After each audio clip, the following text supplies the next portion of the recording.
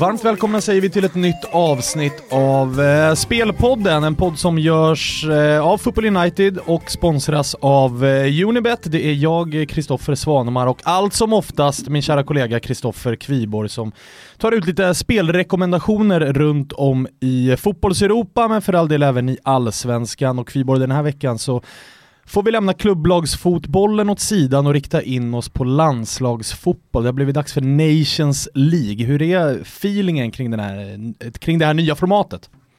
Feelingen är väl att det är ett bättre upplägg än de här ändlösa, tröttsamma träningsmatcherna som knappast betyder någonting alls. Jag tycker att Nations League är helt rätt som koncept. Sen förstår jag att klubblagstränarna med Jürgen Klopp i spetsen som kallar det här för den sämsta skiten han sett i hela sitt liv. Det är ju ur hans aspekt såklart, som är klubblagstränare för en stor klubb i England. Men för supportrarna så tycker jag att det är klokt, Nations League. Det kanske är lite invecklat till en början att förstå liksom vad det går ut på med alla de här olika divisionerna och sen då olika grupperingar i divisionerna. Några grupper har 3 lag, en annan grupp har 4 lag. Ja, och så fattar man knappt vad man vinner. Nej, precis. Man kan väl säga att man kanske inte vinner så mycket. Jo, man vinner ju faktiskt en pokal då om man lyckats vinna då i A-divisionen. Men man kan ju faktiskt vinna en EM-plats. Så att för de här mittennationerna, ta en sån här nation som Finland exempelvis, som har gått helt okej nu här inledningsvis, går aldrig till EM eller VM för deras rankingpoäng är för låg och får alltid omöjliga kvalgrupper.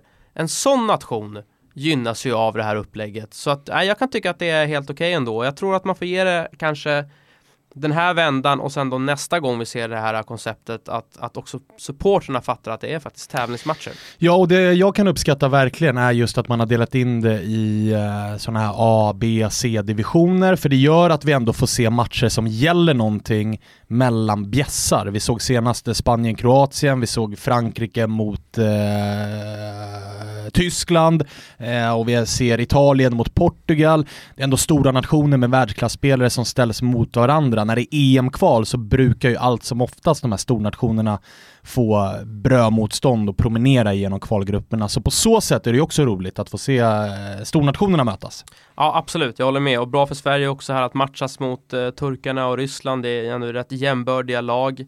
Men överlag, allting som ersätter träningsmatcher är ju en bra idé, så är det bara. Torsdag, fredag, lördag är det som gäller i den här första rundan och vi har tagit ut 3 speltips var. Vi gjorde det blint, jag visste inte vad du visste inte vad jag tog och därmed då, ska man utläsa våra rekar så har vi ett gemensamt där ingen av oss kunde blunda. Och det handlar om matchen Polen mot Portugal där vi båda tror att det är fördel polackerna, eller hur? Ja, det tror vi väl absolut. Det är klart att Polen hade ju ett hemskt VM och var ju faktiskt första nation att åka ur fotbolls-VM. Visst, en tuff grupp hade ju polackerna, men det var ju ett koppel av stjärnor som inte kom upp i nivå. Lewandowski exempelvis hade väl knappt en målchans i VM. Nu har man ju också bytt ut förbundskaptenerna så att det är en ny start som gäller i Polen. Man får tillbaka också en favorit till mig, den tekniska yttermittfältaren Grosicki. Och sen, det är klart att Lewandowski, mycket står ju och hänger på honom här. Men har han en bra dag, då är ju hälften vunnit. Sen så vet vi ju, vi som kan vår statistik, att Polen är ju ohyggligt hemmastarka. Man vann ju alla matcher i VM-kvalet. Dessförinnan i EM-kvalet så gick man också obesegrade på hemmaplan. Så att man förlorar ytterst sällan hemma i Polen.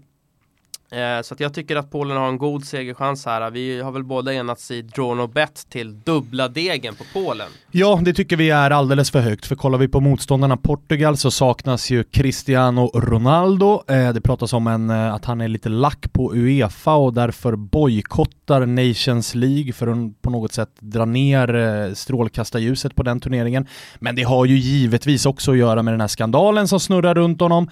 Han själv menar i officiella sammanhang att han vill stanna hemma och fokusera på Juventus. Det tror jag väl ungefär 0% på. Så att han är inte med i den här truppen. Det är inte heller Guedes som är skadad. Viktig spelare. Fick inte riktigt chansen under VM, men är ju en av de här framtidsspelarna som ska ta över när då Cristiano sakta men säkert fasas ut.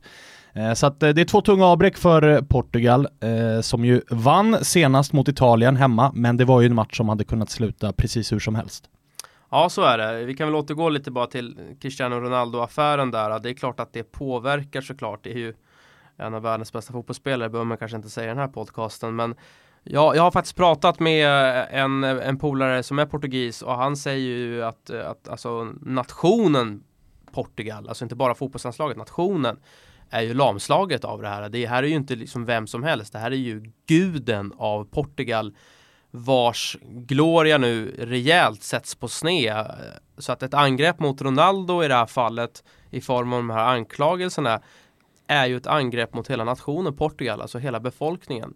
Så att det råder dimma i Portugal, kan man väl säga.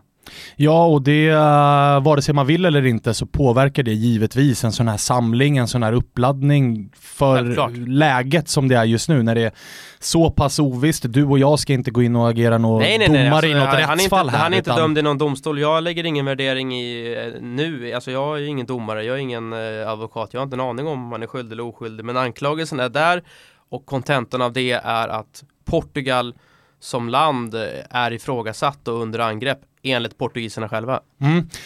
Det påverkar givetvis att vi tror att det kommer vara fördel Polen här. De fick ju bara kryss. Det är väl ett rätt bra resultat borta mot Italien, men sett till den matchbilden så borde och kunde faktiskt Polen ha vunnit. Så att även där så är det ett Polen med vind i seglen, kan man säga, efter då fiaskot i VM. Så Drawn och Bet Portugal till dubbla degen tycker vi är ett bra spel eller det bästa spelet på torsdagen. En annan match på torsdagen som vi inte har något spel i, men som blir intressant, är ju Montenegro mot Serbien. För Serbien, där har vi också ett lag som kanske inte riktigt kom upp till eller nådde de höga förväntningarna som man hade under VM. Nej, men Serbien är också en sån här nation som har varit en liten så här slumrande jätte, känner jag, de senaste 10-15 åren. Får ju ofta ihop rätt bra startelver faktiskt, men tycks ju inte få ihop det taktiskt. Och serberna är alltid intressanta att kolla på, har ju en enorm högsta nivå skulle jag säga, men har ju också en kapacitet att förlora kvalmatcher hemma mot Ungern och sådana där länder, vilket gör att man inte når hela vägen fram.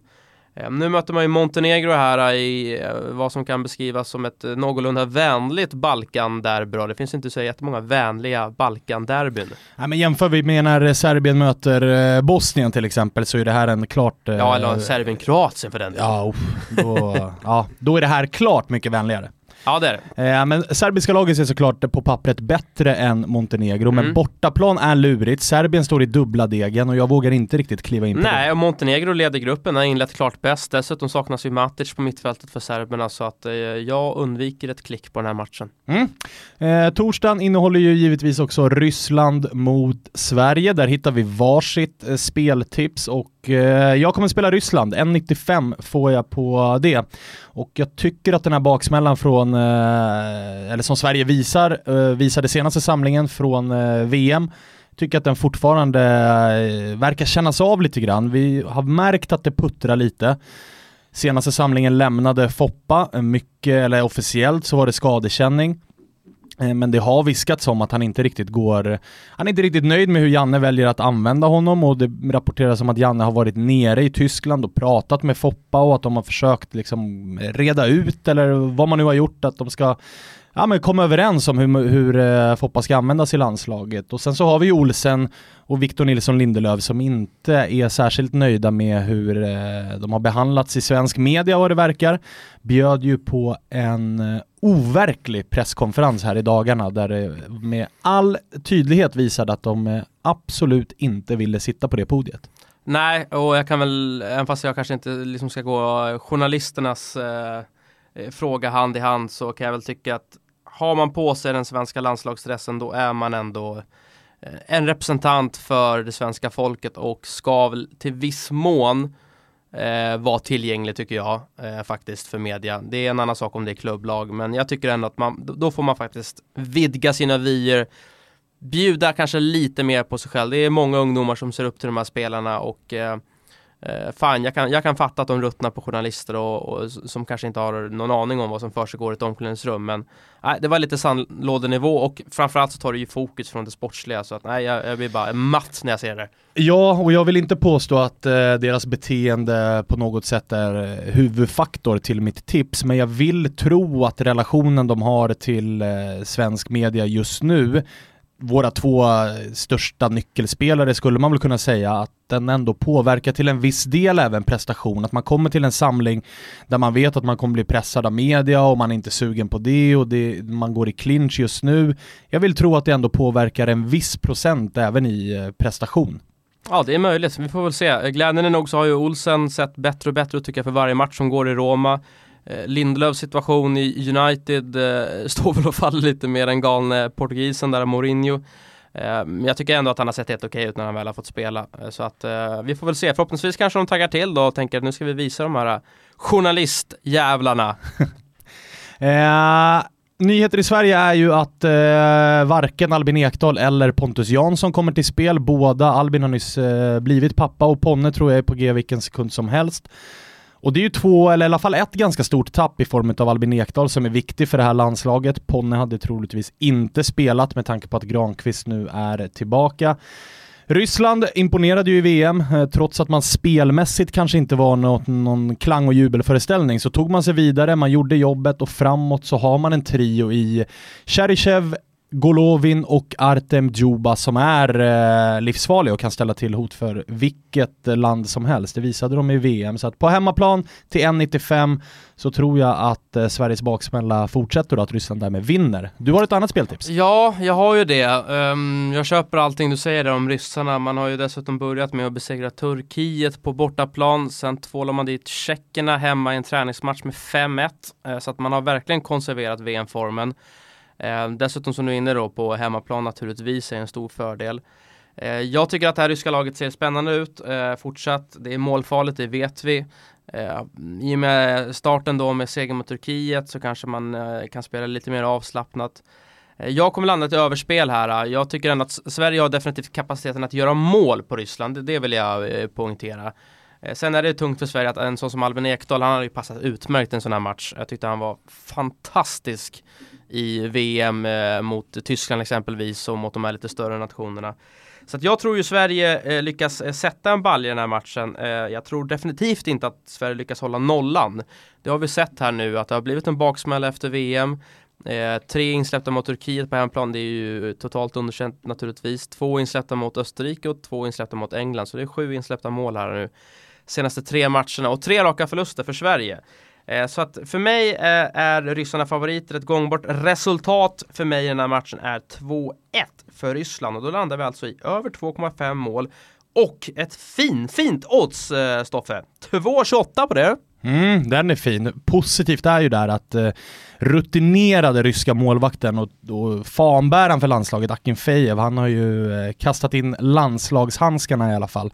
Så att det är en 25-årig hyfsat färsk keeper då mellan stolparna. Det talar ju för att Sverige lyckas sätta en boll. Så är det, och förhoppningsvis så kul, intressant att se nya anfallare här också i Sebastian Andersson och i Kristoffer Petersson. Verkligen. Vi rör oss till fredagen som bjuder på andra intressanta matcher. En match som vi inte har speltips i. Det är snarare en liten varningsflagg. Det är ju matchen Kroatien-England, eller hur? Ja, så är det. Det är väl en sån här match på förhand som man tänker att det här vinner ju kroaterna. Men då ska vi komma ihåg att baksmällan från VM verkar sitta i rejält. Torskade ju 6-0 mot Spanien i första Nations League-matchen. Mandzukic har ju lagt av. Vi har skador på duktiga Rebic och Kramaric, vilket gör att anfallsspelaren eller anfallsparet, får vi se vilken formation kroaterna väljer, inte kommer andas lika mycket kvalitet. Sen har jag som följer Real Madrid extra mycket, en sån som Luka Modric har inte kommit igång efter fotbolls-VM. Och det är ju ett fenomen som vi har sett på rätt många nyckelspelare ute i Europa, att de är slitna efter VM, och det kan man ju förstå såklart. Ja, och kroaterna för all del inte bara slitna utan även i landslagssammanhang ganska mätta. De har gjort den prestationen. De har bevisat det de ska i landslaget, och de kommer inte kunna toppa det de gjorde i somras. Så att en naturlig baksmälla där. Så är det. Och sen är det ju faktiskt en faktor som en del säkert missar här. Det är ju att den här matchen spelas inför tomma läktare. Kroaterna, eller en del kroater ska vi väl säga, skämde ut sig rejält 2015 när något geni hade sprayat, eller om han hade hällt bensin i form av ett hakkors och sen tänt på. Så att man såg ett stort hakkors i den här matchen 2015. Och det här är den första UEFA-sanktionerade matchen efter den här skandalen. Vilket gör att nu måste alltså Kroatien då ta sitt straff. Vilket är matchen mot England då, utan publik. Och det gör ju att man med det och att man tänker på att England då släpper in väldigt få mål, de är stabila bakåt.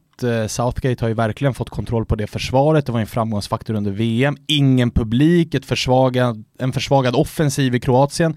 Kanske man är sugen på underlinan och så går man in och kikar under 2,5, 1,60. Nja, jag hade nog velat ha lite mer för att klicka in på den ändå. Ja, så är det. Så att nej, vi undviker spel i den här matchen, även fast på pappret då kroaterna får gälla som knappa favoriter såklart. Vi rör oss istället till Belgien, där Belgien ska möta det landet som jag hatar att prata om mest i hela världen. Du kan ju berätta vilka det är. Tänker du på Schweiz? Det är precis de jag tänker på, för där vill du bjussa på spel. Ja, det vill jag. Belgarna skärmade ju alla i fotbolls-VM och till och med Lukaku är ju grym i det här landslaget. Det säger man ju med kärlek såklart, men han ser ju ibland ut som att han aldrig har spelat fotboll när han spelar i Manchester United. En enorm skillnad på den gubben. Ja, overkligt. Landslag kontra klubblag. Alltid bra i Belgien. Hazard är med. Frågan om inte Hazard just nu tillsammans då med Neymar / Mbappé är bäst i världen. Båda de här nationerna gjorde väldigt fina öppningsmatcher på stackars Hamrens Islands bekostnad, där vi vet att Schweiz då slog Island med 6-0. Belgien fick ju möta Island borta, vann med 3-0. Dessförinnan så tvålar man dit också skottarna med 4-0 i en träningsmatch. Har ju dessutom ett väldigt utspritt målskytte, kommer vi ihåg från VM. Det var väl 9 eller om det var till och med 10 olika belgiska målskyttar. Ja, de har en del offensiv kvalitet i det laget. Så det är inte bara Lukaku och Hazard, utan du har ju Mertens, du har Fellaini som nickar in några bollar, du har några gubbar till i backlinjen som också är farliga på fasta. Det är till och med Witzel som har kommit igång fint i Dortmund. Så är det. Så att här tycker jag att överspelet ligger fint på tungspetsen. Schweiz har ju också sina spelare med Shaqiri, Mbolo som jag tror kan bli hur bra som helst i Schalke, och även då Seferovic som gör en del mål. Så att det är väl inte omöjligt att Schweiz får in en balja här, men att belgarna vinner och gör 2-3 mål, det tror jag definitivt. Så att över 2,75 mål spelas till 1,80. Rygg på det. Vi rör oss till lördagen. Där är det en match vi ska prata om och det är ingen dålig match. Det är Holland mot Tyskland. Ett Holland som fortsätter att bygga om lite grann, men som nu enligt rapporterna går på lite mer rutinerade anfallsalternativ. Det pratas om Ryan Babel, det pratas om Memphis Depay och så Quincy Promes. Inga toppgubbar. Ryan Babel såg vi senast på stadion i Malmö i någon röd frilla. Och det är väl klart, det är en jättebra fotbollsspelare, jag ska inte såga honom, men jämför man med vad Tyskland har att ställa upp med så är det ju en ganska ordentlig kvalitetsskillnad. Leroy Sané är ju tillbaka i landslaget, rapporteras få chansen från start i den här matchen tillsammans med Julian Draxler, Thomas Müller och så Timo Werner på topp. Första matchen i Nations League här så var det ju bara kryss för Tyskland hemma mot Frankrike, men det är ju trots allt världsmästarna som kommer på besök och ett Tyskland som man inte, eller som de själva säkert inte ens visste vart de hade varandra efter den här floppen i VM i somras. Nu är det mer press på Tyskland och när de är under press så brukar de normalt sett leverera. Jag håller ändå VM som någon form av undantag som bekräftar regeln. Så borta mot Holland som inte alls håller samma individuella kvalitet som Tyskland, så vill jag ändå hålla Tyskland som favoriter och kommer spela tysk seger till 2-0-5. För att ska de lyfta någon Nations League-pokal då behöver de vinna den här matchen. Ja, hyggliga kontraster i Holland där med namn droppar. Så går man tillbaka några år när de spelade Schneider, Robben, Van Persie på topp. Så det är klart att holländarna är ju fortfarande inne i det här generationsskiftet. Det intressanta med Tyskland är att man kan faktiskt dra lite karbonpapper över hur mår Bayern München. Det går ofta hand i hand med hur bra tyska landslaget är. Och nu vet vi att Bayern München mår inte sådär jättebra. Och Bayern München har alltid varit en stomme till Die Mannschaft, det tyska landslaget. Så där vill jag höja varningens finger för exempelvis då namn som vi har sett tidigare, Hummels, Boateng. Neuer har inte sett speciellt bra ut efter återkomsten från skada. Och Müller kommer också få en rätt svag säsong i klubblaget. Så att det gäller för Tyskland att man får igång Bayern München-spelarna, för det är A och O för Tyskland om de ska vinna någon turnering alls. Precis, och som jag är inne på, spelet grundar sig, vi ska nämna att Holland förlorade med flaggan i topp, får vi säga, 2-1 mot Frankrike i sin inledande match här i Nations League. Men på det stora hela, det ska vara kvalitetsskillnad mellan de här lagen. Det finns visserligen kvalitetsspelare även i Holland i form av Van Dijk och Wijnaldum, båda i Liverpool. Den här unga supertalangen, mittbacken Mattias de Ligt som ryktas på väg till Barcelona och Manchester City och allt vad det är, men de är fortsatt inte riktigt på samma nivå som det tyska landslaget. Så att på ren kvalitet grundar jag det här spelet och tysk seger då till 2-0-5. Det var det sista speltipset vi hade att bjuda på, så att summering, Kviborg börjar. Ja, vi har ett gemensamt spel, du och jag, Svanen. Polen-Portugal, där spelar vi Polen Draw No Bet till 2 gånger degen. Jag kommer att spela över 2,5 mål till 2,28 i mötet Ryssland-Sverige. Och jag kommer också spela över 2,75 mål till 1,80 mellan Belgien och Schweiz. Och jag landar då förutom i Polen Draw No Bet i att Ryssland spöar Sverige till 1,95. Tråkigt, men money talks, så är det. Och jag spelar på att Tyskland vinner mot Holland borta. Oddset på det är 2,05. Tack för att ni har lyssnat. Vi hörs igen inom kort.